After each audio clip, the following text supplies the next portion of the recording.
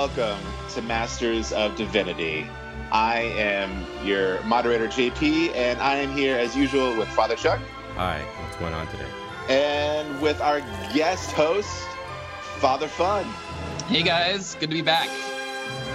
It's great to have you. And unfortunately, Matt can't make it because he's mad. He challenged somebody to a duel. And he doesn't want to throw away his shot. He didn't want to throw away his shot, and he demanded satisfaction. The other person declined, and, well, you know how it goes. All right. Hopefully he wears his glasses. He wore his glasses. This week, Father Fun is with us, and he brought us an album to listen to. And before we get into that, I actually want to ask you guys something real quick, kind of off topic. What did you guys think about Bishop Michael Curry, the royal wedding? Did you watch the royal wedding? There was a wedding? Really? I was not aware. Oh. Yeah, I watched it. Michael actually woke up early, like at 4:30. Michael, your wife. Michael, my wife. Oh, yeah, not Michael Curry. I'm sure he woke up early, too. Yeah, she woke up early and went to watch it with a friend and made scones and did the whole kind of like English tea thing.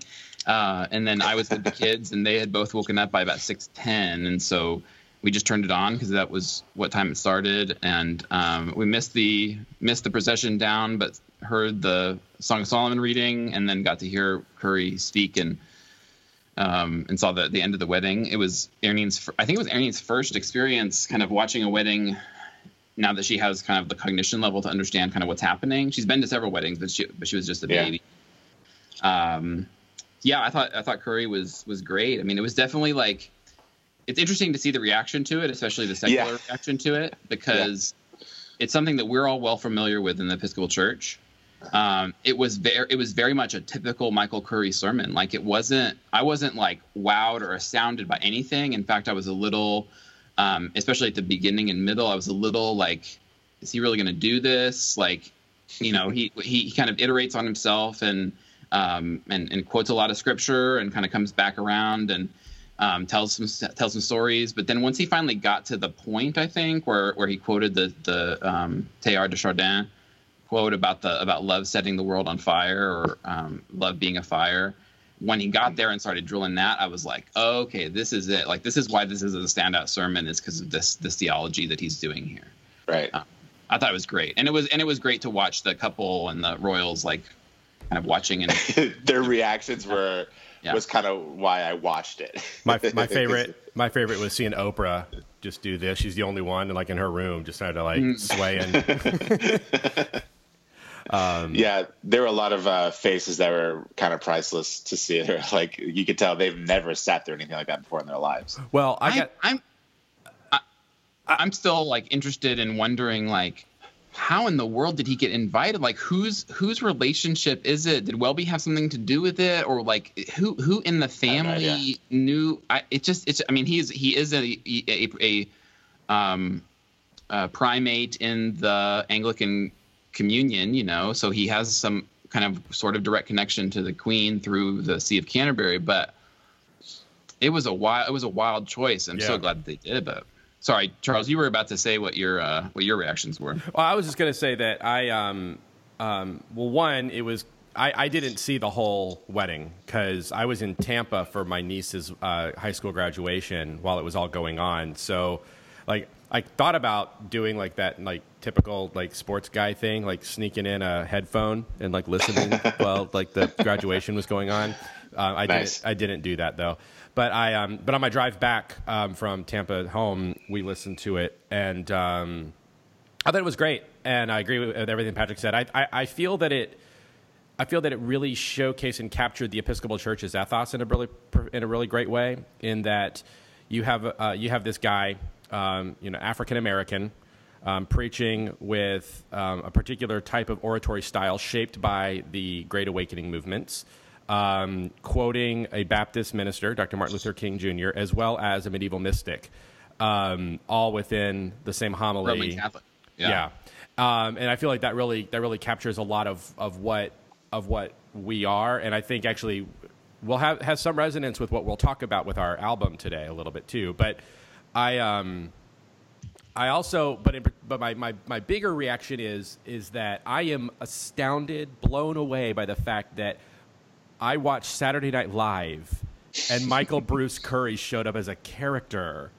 On the Weekend Update? Kenan Thompson played him on Weekend Update. And just like, there's at no point in my life would I thought that that's the kind of thing that I would see, especially since I've become an Episcopalian. But the other thing is, Patrick, I don't know if you thought about it, but the exact same day 7 years ago, we were graduating seminary listening to him preach our commencement homily. Oh, really? It's funny. So was that the 19th? Yeah. Okay. Yeah, because I was thinking to myself, like, all day on Saturday, I was like, why is the 19th like locked in my brain as an important day? And it was just 7 years ago, I guess. He spoke at your commencement? Yeah. Yeah. Wow. That was before his election.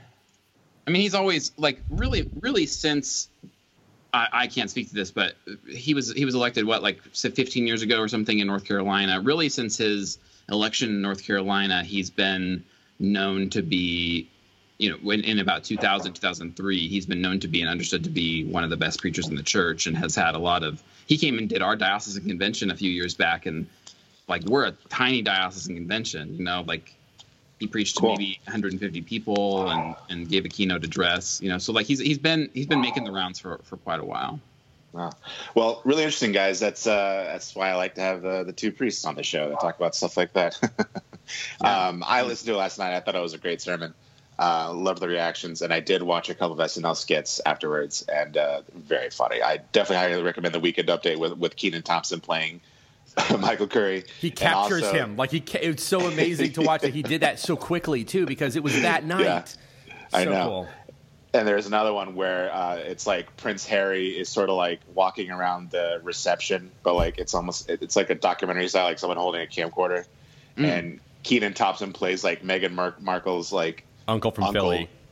Uncle from Philly. She's hanging out with the Queen, who's played by Kate McKinnon. And he's like, "You got to get to Philadelphia. Get some real food." It's really funny. All right, so let's jump into it, guys. This is the third installment of Music Mayhem. And we listened to Hamilton this week, the smash Broadway hit by Lin-Manuel Miranda. Confession, some of us listened to most of Hamilton. You know what? This is the longest album we've ever listened to on the show. 43 tracks, so we will not be going track by track on this one. But we do have some things to say, and I want to start it off by going through our usual round of questions. Father Fun, what is your relationship with this album? So I'm actually a pretty latecomer to Hamilton. I am not in any way an originalist, have known much about it for a long time. It made its off-Broadway debut in 2015, early 2015. And, I'm friends with people who got into it almost immediately, people who are in the musical world. I was a musical kid kind of coming up, but really like historically big musicals. I never really liked modern musicals. So like when Rent was really big, I was not into Rent. I just did not like it. Okay. Yeah. Rent sucks. Yeah. I don't think anyone actually really likes Rent. Or even like Cats. I'm like modern musicals just have never really done anything for me, but I'm a big fan of like My Fair Lady and The Music Man and some other ones that I've actually been in as a middle school and high schooler as well. Okay. So I was always kind of interested in it, but not ever having listened to it. And then in November of 2016, I was in New York City for a national church meeting, and a couple of the people on the board that I was on went to do the lottery to be able to go and see the musical. This is still back when the original cast was doing it. Okay. And I remember thinking to myself, like, oh, I should do that. I should go and like be part of the lottery. But then I was going to go out with a friend and decided that I didn't want to do that. And you don't know if you're going to get in the lottery anyway. And right. It's only like 20 tickets per show or something. Right. So I went out, and then I got home and I said, you know what? I feel like I can already tell you that was a missed opportunity. And so I need to understand how much of a missed opportunity it was. And so I downloaded the album, and so in late 2016, and we just started listening to it like every morning. We'd listen to it as a family while we were eating our breakfast, and Neen almost immediately like started picking up on it. She was just over 2 at the time, and so she would sing. She would sing "My Shot." She would sing Alexander Hamilton. Those first few songs, she would do "Are You Aaron Burr, Sir?" You know, and it was great. And it's playing in the car all the time. You know, we actually bought it as a physical disc, and had it in our car, and then also because of the physical disc, got it as an Amazon Music download, and so we just listened to it everywhere for probably a year. We've kind of fallen off on listening to it now that Ernine has her own music tastes, which tend to be terrible because she's 3. But I have to know what are. I just immediately fell in love with it. I think it's incredibly clever. To quote Richard Schiff, who was on the West Wing Weekly a few months back, he said it's a work of staggering genius. I've never been an American history person, but it makes me wish I was an American history person. It makes me want to read. I've read so many like Wikipedia articles about these characters, these people, and it's just so fascinating to see how well he folded everything into it as well. So yeah, that's my relationship with it. Okay, Chuck, what were you going to say? I was good first. I just had to know what Ernine's musical tastes are. When she asks, so she likes to listen to Rafi. Do you know who Rafi is? Yeah. Yes, because Charlie also listens to Rafi. Right. Yeah. So like with the like any Toddler Time, Pandora, Spotify station, she's like into. Lately, she's been getting back into the Disney musicals, which has been nice. Frozen and especially Moana are just such amazing. Moana is also Lin-Manuel Miranda, by the way. Right. Yeah. Are just incredible pieces, and so I'm happy to listen to those things. I don't think those are terrible, but cool. Toddler Time. Yeah. No. Oh, I feel your pain.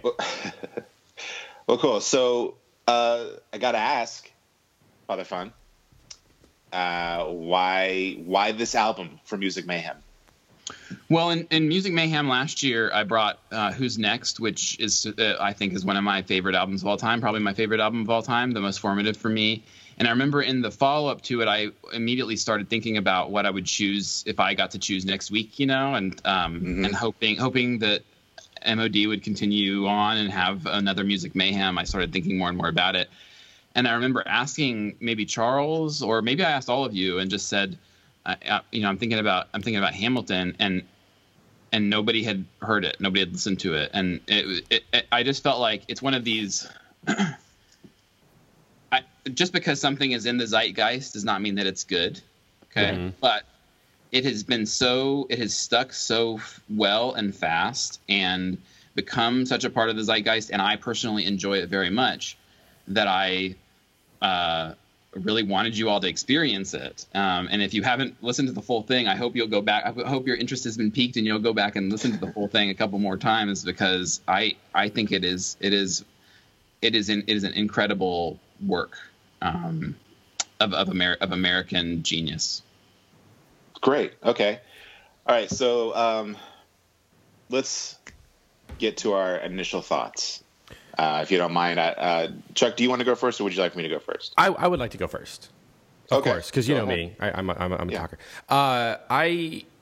So Patrick, when you suggested this, I think you remember even on the chat was like, my first thought was like, well, this isn't an album. This is the soundtrack to a musical, and like, is this a thing that we can really listen to without seeing the musical itself? That was my first thought. Then I quickly rescinded that and thought, well, that would be a great thing to talk about in the episode instead of getting into it. At least something to attempt.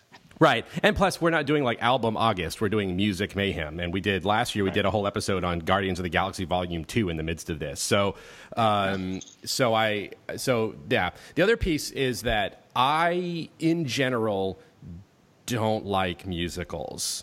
I'm sort of I'm the kind of person where I'm like, I watch them and I'm like, okay, you could cover this in one sentence. Just say your sentence and we can move on. I don't need to hear like 4 minutes of music. And there's also an element in which it's something that Lin-Manuel does, and he does it in Moana, and it bugs me when I listen to the Moana soundtrack, is he has, and he's not the only one who does this, but is this thing of like plot dumping set to music. Like, great, I understand, like I can see what's going on. I don't need you to tell me what I have just seen. I feel like you're holding my hand through this and you're sort of insulting my intelligence. That being said, as I got into this, I was really won over by it. I feel like, and as I'm thinking back on like the first few tracks of it, I kind of realized that Lin-Manuel is a genius, and that he's kind of aware that most audiences coming into this for the first time are going to find this incredibly weird, that this is going to be hip hop. And so he sort of eases you into it. And the beginning of it feels a little bit like sort of like a suburban kid trying to convince his parents that rap is high art. But once he gets into it and it starts really like he sort of figures out right around, I can't remember what song it is, but there's like third or fourth song in, it feels like, all right, we're comfortable with this concept and now we're going to play with it. And then suddenly it just takes on this entirely different life. And the blending of genres, the blending of I mean, just the fact that he's able to work in like these references to, I mean, just so much, it's dense. And to think that he pretty much wrote the thing in like a year or so is unbelievable to me. And just all the different parts that come with this to make it something as successful as it is across the board. I mean, it has a couple of weak spots, but like, I mean, just from what I've heard overwhelmingly of it is just like, it really is it is a staggering work of genius. And it actually makes American history super, and like you said, like I'm listening to it and I'm like, yeah, okay, I wish I had read big giant books on American history now, because like this is super interesting and deep. And it also does a really great job of communicating by using different musical genres and also a very like racially diverse cast that is not the race of the historical figures they're playing. I think does a really great job of kind of giving that subtle jab of the British being white. You know what I mean? Like that idea that this is the colony. This is the people who don't have power. And that white people, we have power. And so it kind of adds that extra dimension to white America, watching it to kind of help add that of like what it was like for them at that time period. So it won me over. As somebody who doesn't like musicals, it won me over. Interesting. I love musicals, unlike Chuck. I could be won over pretty easily by them. One of my all-time favorite musicals is a musical called 1776, and it's also one of my all-time favorite movies. And it's a musical about the signing of the Declaration of Independence, and it stars what's his name? Hold on. I want to get his name. I don't want to just say who he normally plays. William Daniels is John Adams, and it kind of centers around John Adams. And William Daniels, you all know him as Mr. Feeney from Boy Meets World. Mm-hmm. And he's Kit from Knight Rider. Yep. Yeah, or Kit from Knight Rider. And he's wonderful in it. And it's one of my all-time favorite musicals. And I'm kind of like you guys are talking about, like, the really thick history books, which is, what this musical is based off of essentially is Alexander Hamilton by Ron Chernow. Yeah. And that's one of those books I've always wanted to read, because I do love Revolutionary War era history, because it's such a really rich story. But my headspace when it kind of comes to Broadway, I'm kind of sort of mystified by the whole scene, because I know that there is like a Broadway fandom, and a lot of people in that fandom will probably never see a Broadway show. Yeah. A lot of people live in flyover country, and so they have to kind of just get their kicks by listening to albums. And that's how they engage with their fandom. They'll never get to spend the thousands of dollars to see, these productions. And that's, I'm kind of mystified. And I'm also sort of like, kind of why I don't like it that much. I don't like this idea about like, you have to be rich to really enjoy it, to get the full experience.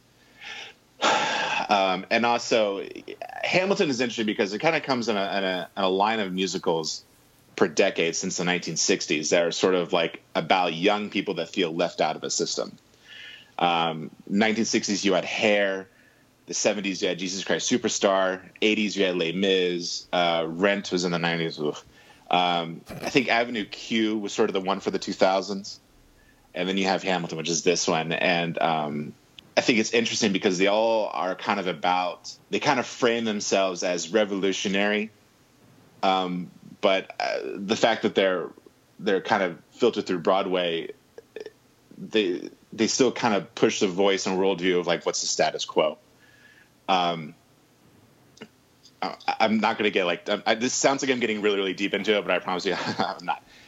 Augusto Boal, there's this guy named Augusto Boal, and he came up with this idea of the theater of the oppressed. And he basically came up with the idea that the dominant art is the art of the dominant class who controls the means to disseminate art. And in this case, it's Broadway shows. And the shows kind of revolve around the discontent of the underclass, and they only find success because they appeal largely to people who have the money to enjoy it. I'm saying this because this is sort of the headspace I'm in approaching this. Yeah. And and the thing about Hamilton is that it presents a multicultural hip hop narrative about the life of Alexander Hamilton and the foundation of the country, but it's also like really reassuring of like the American experiment. It's not really challenging American exceptionalism, but I like what you said, Chuck, about how it sort of equates to like people of color pushing back against, the sort of like white privilege and how England sort of represents that. I think that's interesting. One of the songs is "Who lives, who dies, who tells your story." In the case of Broadway, it's the ruling class. But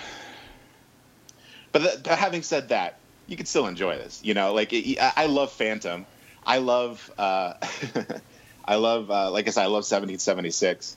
But going into Hamilton, I was just always kind of very wary of it.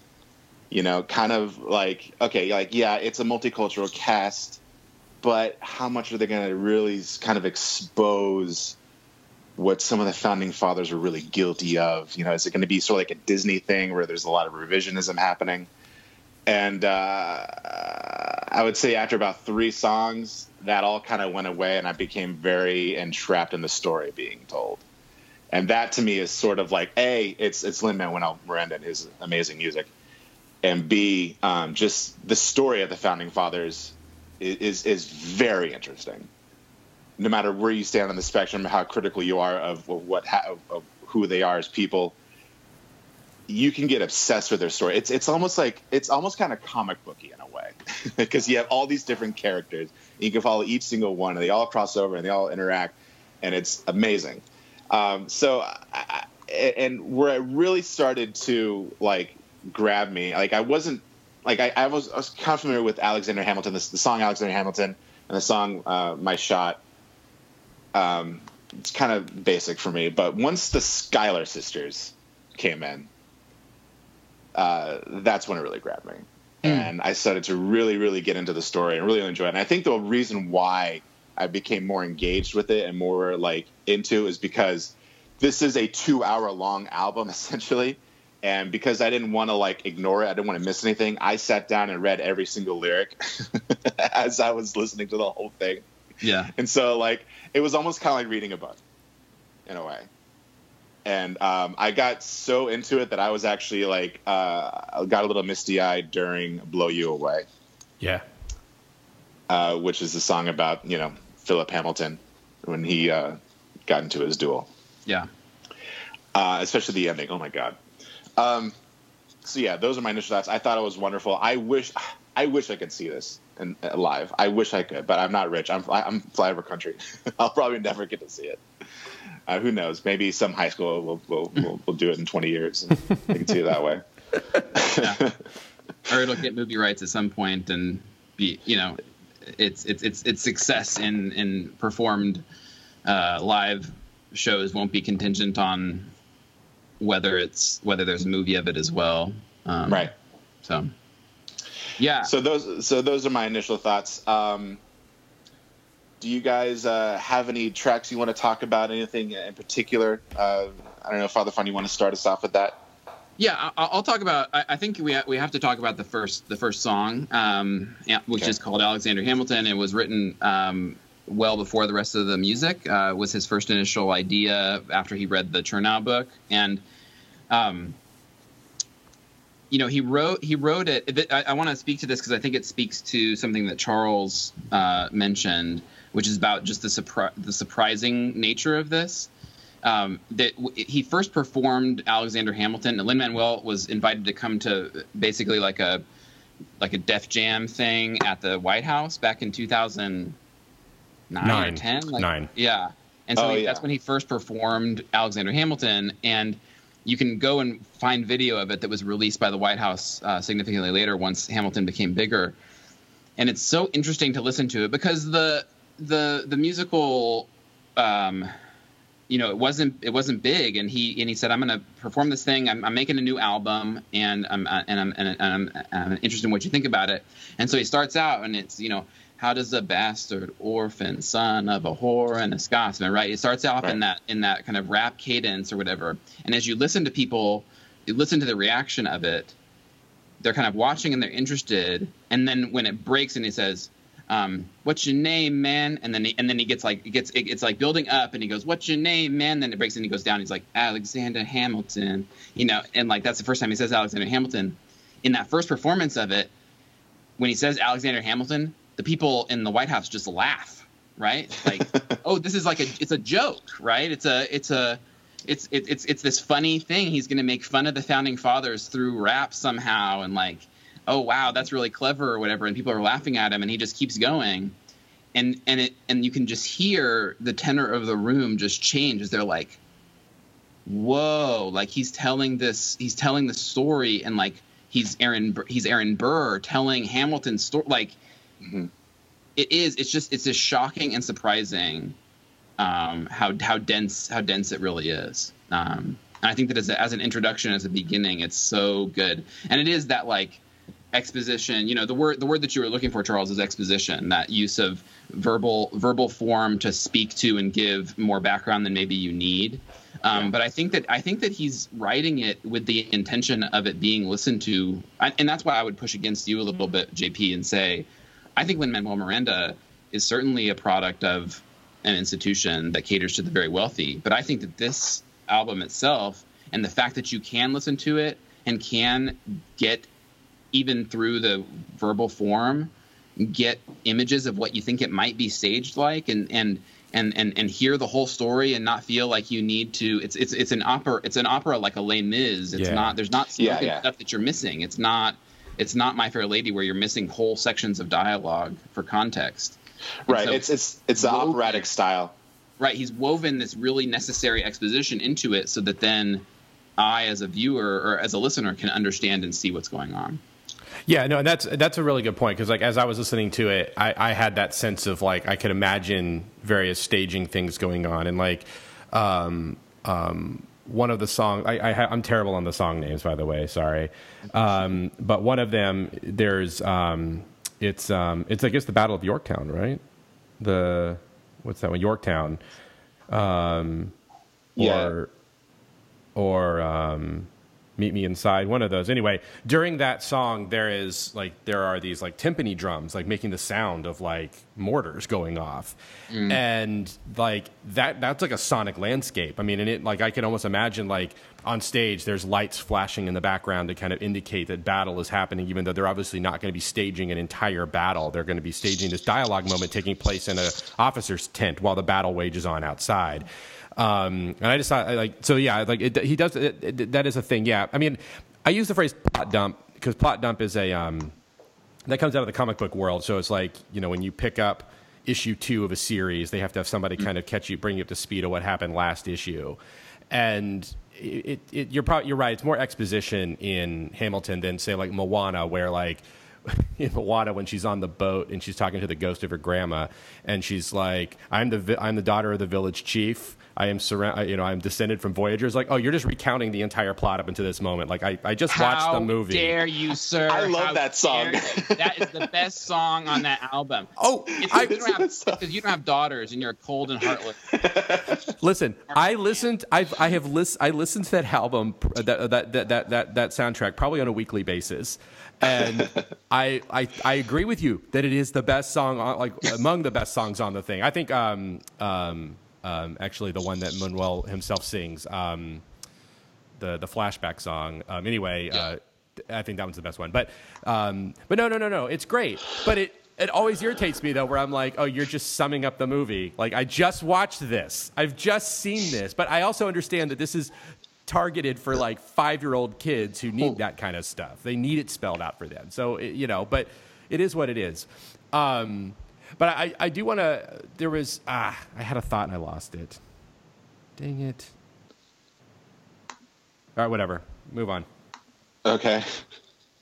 I don't know how we want to keep doing this. I don't know if you have like a list of your favorites or anything, Father Fun, or. I think I would not want, I'm obviously excited to talk about any of these things. Okay. But I want to make sure that we hit number 13 on both sides of the album. Okay. Which is Wait For It and Hurricane. Yes. I have both of those marked as my favorite. So we can go ahead and talk about it. We don't have to go in order or anything. It's fine. Okay. Tell me about how you feel about Wait For It. I think one of the things that I love about Hamilton, and Charles won't get this reference maybe, but you will. I was having a conversation with our friend David Romanek, who is a huge Hamilton fan and actually just got to go see Hamilton on Broadway. And we were together at some point, and we were talking about how much we love Hamilton. And I said, I've been thinking a lot about Jesus Christ Superstar and how it's related to this. And he made this great observation. I said, I think the thing that I love about both of these musicals is that they're both the story of the victor told by the villain, told by history's villain. So so Jesus Christ Superstar is narrated by, it is Judas's story. Right. Yeah. And this one, it's Aaron Burr's story. And I said that to him and he was like, yeah, that's true. And he said, but the other piece of it is, like, where it turns is that it's not only that, but for both of those musicals, both of those real life stories, it's about a villain who the only and primary difference is that they just can't see the world in the same way as the visionary, great man of history. Mm-hmm. And I thought that was really compelling. So shout out to David Romanek. And I think that Wait For It is this moment when Aaron Burr, who's been in the musical and who, has been referenced and talked about and has sung to the Schuyler Sisters and all those kinds of things. It's the first moment when he explains himself. Right. And so he's the narrator of the story. And it's the first time when you actually get into his shoes and can say, why is he the way that he is? And why isn't he, getting on board with Hamilton's whole shtick? And he says, no, my thing is wait for it. Like you're going to find your moment. There's going to be a moment. And so narratively, I think it serves an interesting piece where you have had Burr, through your own prejudice and bias ahead of time, villainized, and then he's been kind of this punchline throughout. And this is when he claims, like, there's some where you actually realize that there's some intention behind his waffling, that he is a political operative, and so he's waiting for his moment to seize it instead of just ramming his head into everything the way that Hamilton does. And then as a song, it's just really beautiful and empowering in some ways, even though it's about not being empowered in some way. You know what I'm saying? Yeah. And I just like Leslie Odom Jr. His voice. It just like I want to make love to it. It's so incredible and so beautiful. And Lin-Manuel Miranda is a lyrical genius, but he does not have a great singing voice. And so pairing off the two of them, it actually works a lot. And when they sing together, like on Dear Theodosia, like just hearing the counterplay of the beauty and clarity of like a ringing bell that is Aaron Burr or Leslie Odom, and the kind of like kind of nasally kind of grit that is part of Lin-Manuel Miranda. It's just that I love that parody. So anyway, yeah, Wait For It is one of the songs that I had marked, and I think the reason why I loved it so much is when I kind of realized, oh, so this is not like just hip hop, right. And it had this really cool kind of R&B sound to it, and I just really like the sound. Like you said, his voice is amazing, and it goes really well with the sound. And I think it's interesting. You're kind of talking about him as sort of like waiting, and the songs "Wait For It." It's kind of an interesting contrast to Hamilton's mantra throughout the entire play, which is that he's not going to waste his shot. Right. It's sort of an interesting contrast between those two. Chuck, I know you said you liked this song too. Yes. What did you think? I just liked it. I don't know. I think I just liked it. I think that the line. I heard an interview with Leslie Odom recently. He was on Fresh Air, I think, or something, and he was talking about. The interviewer asked him about like what does it feel like to play the villain or the one that the audience hates, and he said, "Yeah, I didn't go out every day thinking that. Like I'm not Javert. I didn't go out there thinking that I was going to be the villain. I went out there knowing that the majority of people in this world are Aaron Burrs. That we're not that the Hamiltons who are going to be hard driving after what they want are very few, but the majority of us are Aaron Burrs. And so going out there and telling the audience's story as they react to this man, it's in Pastoral Care and Pastoral Counseling, there's this one line from that song that stands out to me because it's something that I say to people all the time when they're telling me about their annoyance with, whatever's going on in their life. And he says, he repeats it a couple times, like, I am the one thing in life I can control. It's a really important narrative when it is used to kind of empower yourself to realize that maybe you're part of the problem in any kind of like argument or fractious situation and system.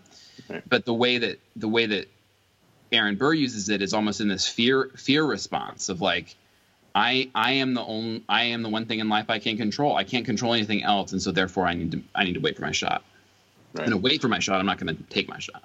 Yeah. You said the other one that you wanted to point out was 13 on the Other Side, which is Hurricane. Mm-hmm. That's another one of my ones that I marked. So we're on the same wavelength there.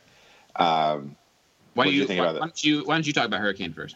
So Hurricane I loved because as a writer, I totally relate to it. I think anyone who's a writer relates to this because it's sort of just like kind of hype themselves up. Like I can control my life and everything I do through my writing alone. And I guess that's sort of what the song is about, right? Because this was when he had gotten called out, right? Well, it's when his infidelity had been called out. Yeah. Not made public yet. Yeah. Right. This is one right before the Reynolds pamphlet, right? Right. Yes. Okay. Yeah, that's it. It ends with that one. So yeah, he's saying like he's going to own up to the situation that's coming, and he's going to do it the best way he knows how, and it's through his writing. And I don't know. I found it kind of sort of empowering in a way, but it's also sort of revealing like his hubris, because it kind of turns out like when he does eventually write that pamphlet, people are like, you kind of sound like a psycho. Right. Like you sound like Eliza calls him paranoid. Mm. I agree. I think the thing that I love about it maybe in a little different way, is that it is about is his hubris. When like he starts the song and he's listing off all of these successes he's had because he's been a compelling writer and because he's done what he needs to do at the time, right? And then, I mean, depending on where you fall on the ethics of infidelity and Hamilton's larger vision of his life, like it does not go the way he thinks it's going to go when he does the Reynolds pamphlet, right? Like his life kind of crashes down and he is no longer in position to end up being elected to the presidency or anything. Like he harms his career.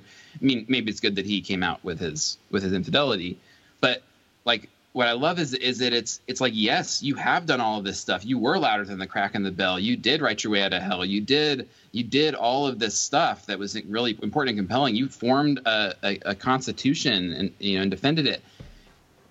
And then like he has this moment where he realizes the hurricane is swirling around him, and he says, "In the high of the hurricane, there's quiet for just a moment." And in that moment, he makes a decision predicated probably correctly on the evidence of his life. But it is the wrong choice. Right. Again, like I think it's important that we confess our sins and all that, but he should have told Eliza about it first, But anyway, he makes the wrong decision because he thinks that he can control the situation, and so it is. I think that it's the same point in each half of the musical. I am the one thing in life I can control, is what Aaron Burr says, and Hamilton says, no, I can control everything.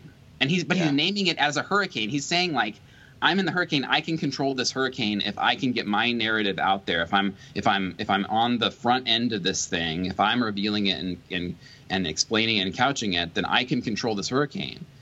It's like you can't actually control hurricanes. Well, yeah, because it says, when my prayers to God were met with indifference, I picked up a pen. I wrote my own deliverance. Yeah, so good. Really good. Okay, so Chuck, are there any tracks that stuck out to you that you were listening to that you kind of want to bring up?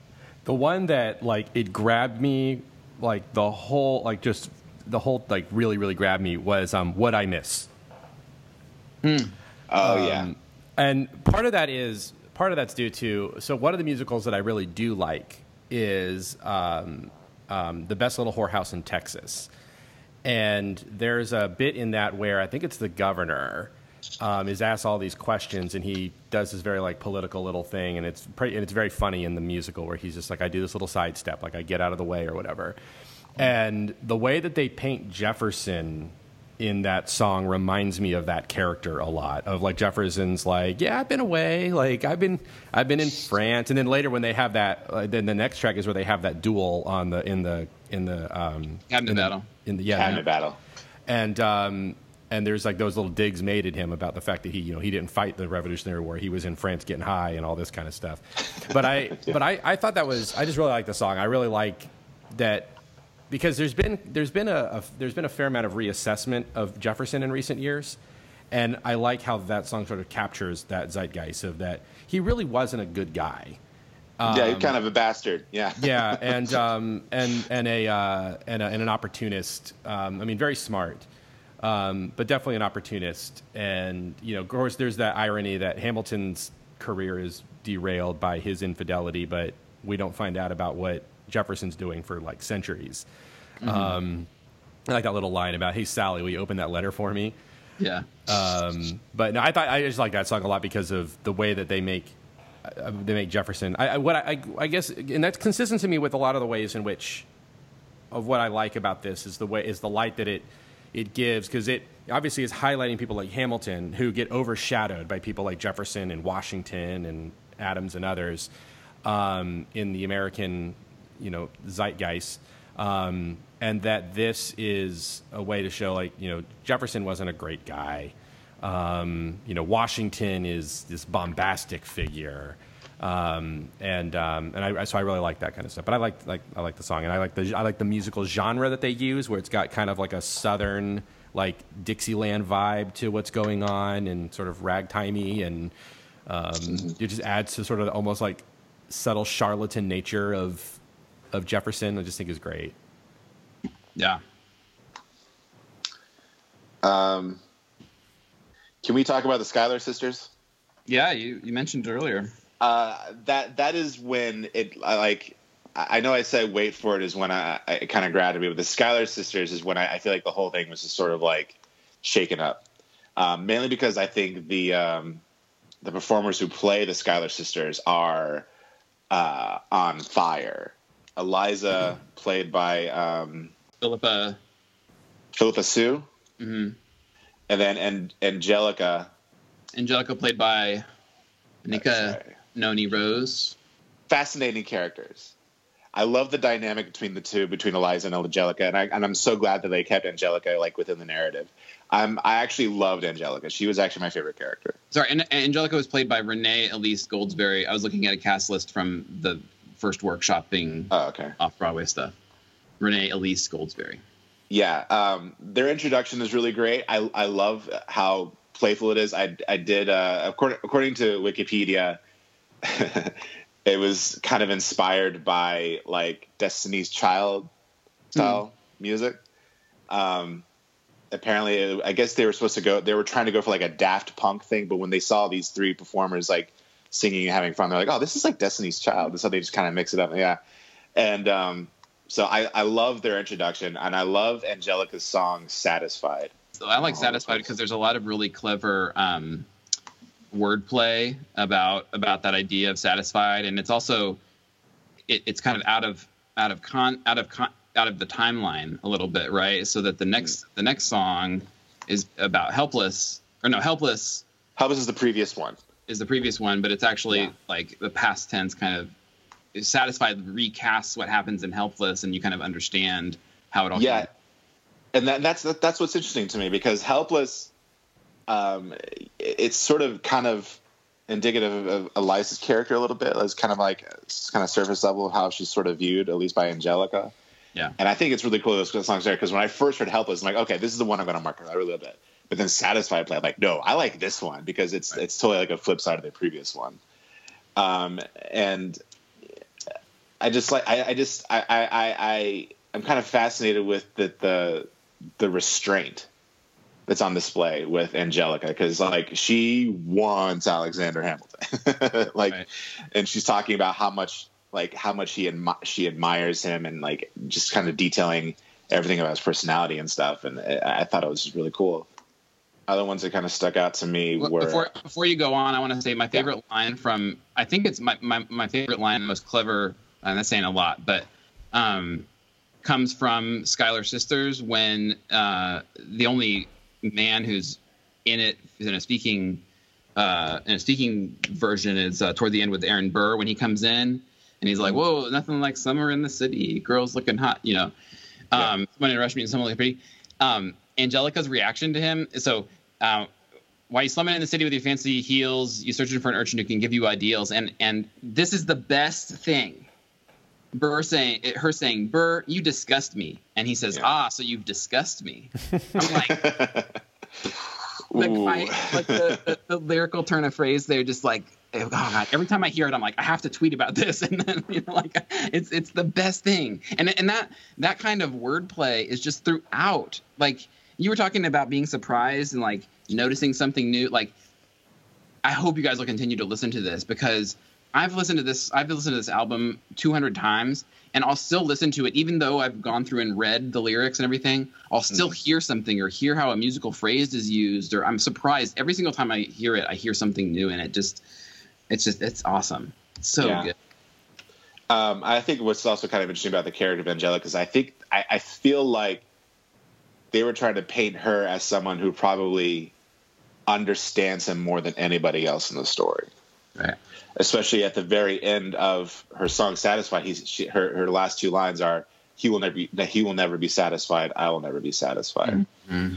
And the fact that he never finds satisfaction, that's why he dies, right? Because the dual is satisfaction, Anyway, it's all there. It's all in there. Yeah, I know. Another one. I hope you guys don't mind. I'm just going to talk about all of my favorite ones, if that's okay. Go ahead. Yeah. I love the cabinet battles. Yeah. Those are really cool, especially because it's more Thomas Jefferson, and I love that he's such a bastard in this musical. Like, yeah.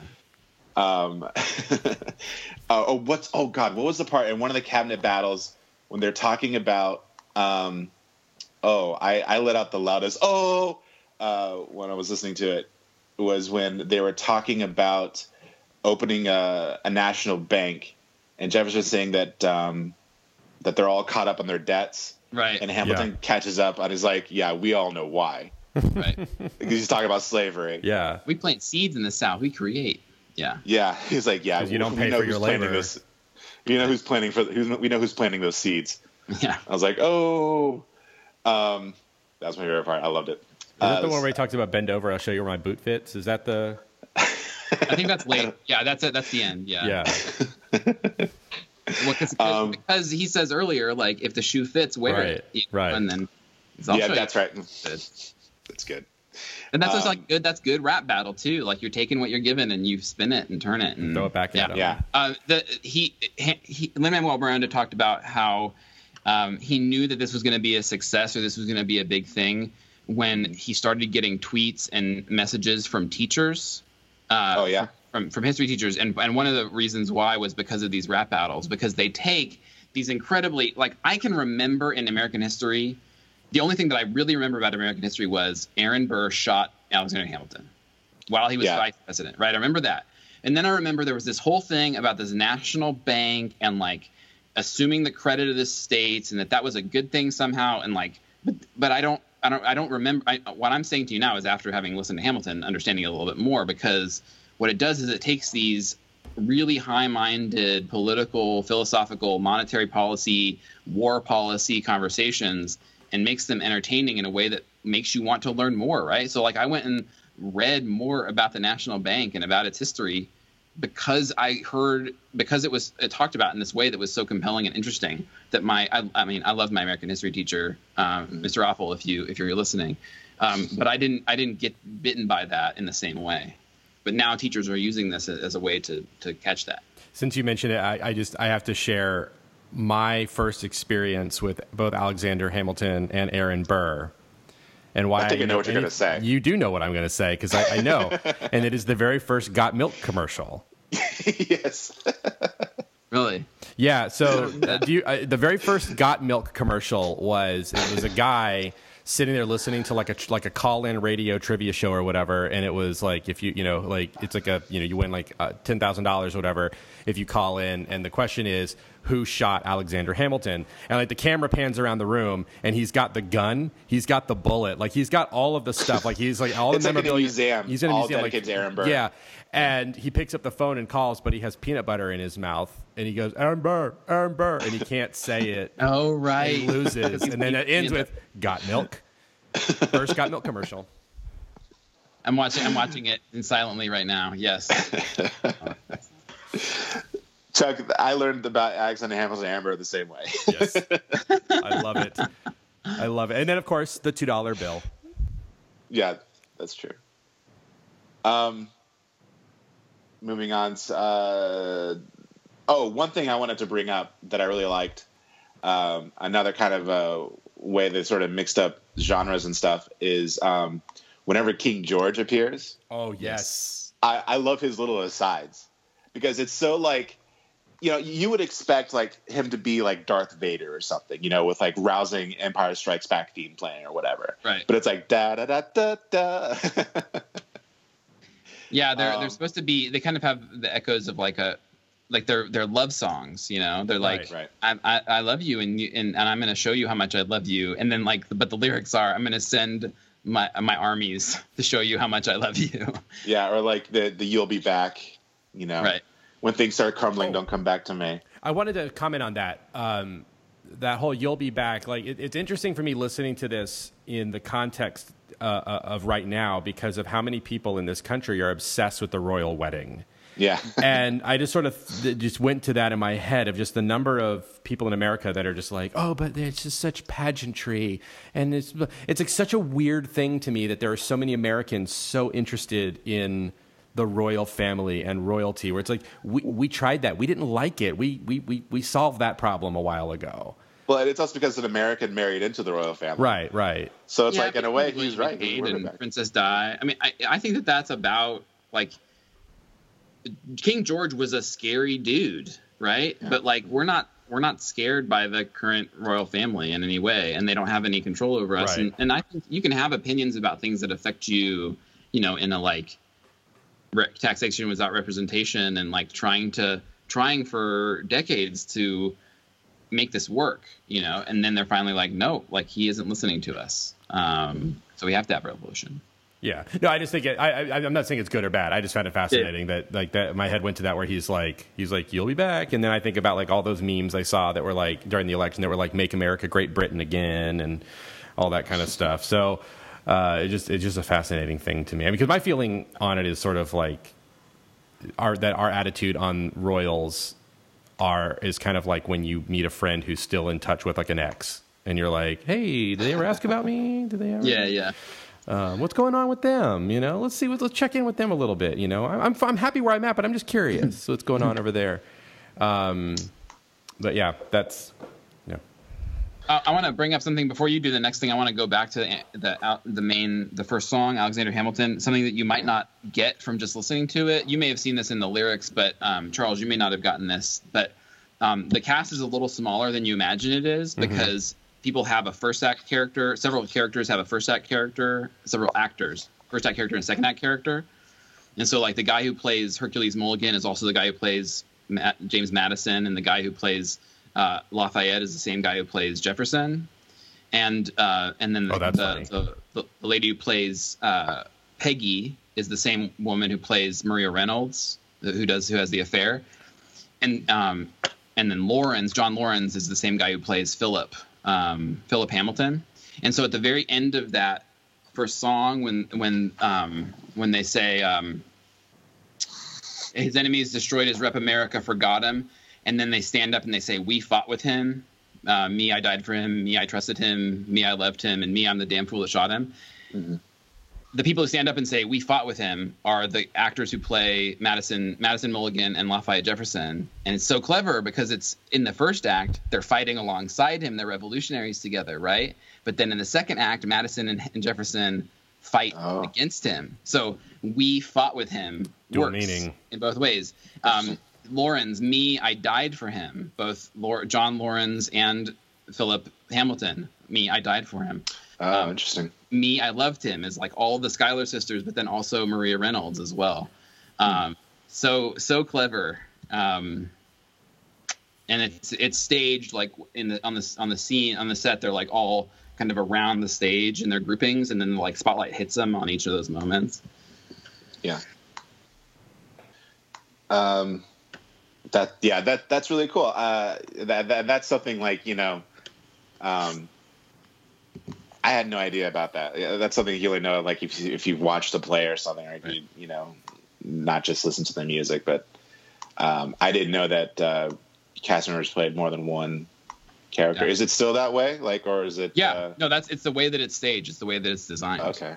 So I wanted to hit on one thing that Charles said before we wrap up. I wanted to make sure that I went back to the and you both actually said it, kind of this question about like race and how you have black characters playing white folks, or black actors. Black and Asian, multicultural. One of the things that Lin-Manuel Miranda said about reading the Chernow book was that he was reading and talking about how this is like this rags to riches or rags to power story, and read it and was like, and said to himself, this is a hip hop story. Like, this is a story of somebody who was born in the gutter and rose through talent to become very prominent. And what I love about it is that it tells the story. It tells a very white story through the musical expressions broadly of marginalized people and minority people. And I read an interview once where he talked about how, not his intent, but like an offshoot of the way that they cast the musical, and intentionally, was to use the vernacular of a people who've been told, use the vernacular and the music of a people who've been told for the entire history of our country that this isn't really their story. They're off as slaves or as indentured servants, or, you know, they're not part of this story. This is a story about what white people did against white people. It's a very white story. And what Lin-Manuel Miranda has done through using the vernacular and through his casting is he's said, like, no, this is everybody's story. If you're an American, this is everybody's story. And we are all Hamilton and we are all Burr. And the fact that the power structures of the world were and still are in place that created this so that it was white people who were having these conversations, the same thing could have happened, probably would have happened if the tables were turned, if it was different. This is still your story and something you can claim. Well, and that makes you that, and that was the thing I was earlier said I wanted to say that I'd forgotten, is that one of the things too that I thought about while listening to this is the way in which this captures a sort of anti-establishment quality to all of this, because when we tend to think of the founding fathers and mothers of this country, we tend to think of them as very establishment, right? The other thing is that. And I don't mean in the popular sphere, and I could be wrong about this, but I think I'm accurate, that in the popular sphere anymore, that being a patriot and caring about the founding fathers tends to mean you're conservative. Yeah. And for somebody who is obviously very left-leaning person to do a musical about a founding father of the country helps remind us that caring about the birth of our nation and even the ideals of patriotism are not. It's not left or right. It is all of our story, and that echoes what you're saying there, Patrick, in terms of race, also in political identity as well. Right. I mean, like I have family members who are very conservative who like this musical, which is kind of fascinating to me. Yeah. Well, the famous thing that happened was that Vice President Pence, even showed up for a screen for a showing. Yeah. Well, Barack Obama has joked that liking Hamilton is the only thing that he and Dick Cheney agree on. Interesting. And yeah, I feel like there's a whole, conversation that can be had around it. And, and as someone, like I said, like I'm definitely like a left-leaning person. But I love reading about the American Revolution. I love reading about the founding fathers. I love the time period. I love learning about each and every single person who was involved, because like I said, it's kind of like reading comic books. Everyone had like these different goals, but like the same dream, and they're always butting heads and coming into conflict, and also had to fight this empire that was encroaching on him. And this guy could snap his fingers and half of them were gone. Yeah, I know what you're talking about. Yeah, yeah, exactly. Yeah, I really thought when Philip Hamilton died and when he disintegrated in Eliza's arms, that was a little much. But well, yeah, what's sadder, Philip Hamilton's death or Spider-Man's death?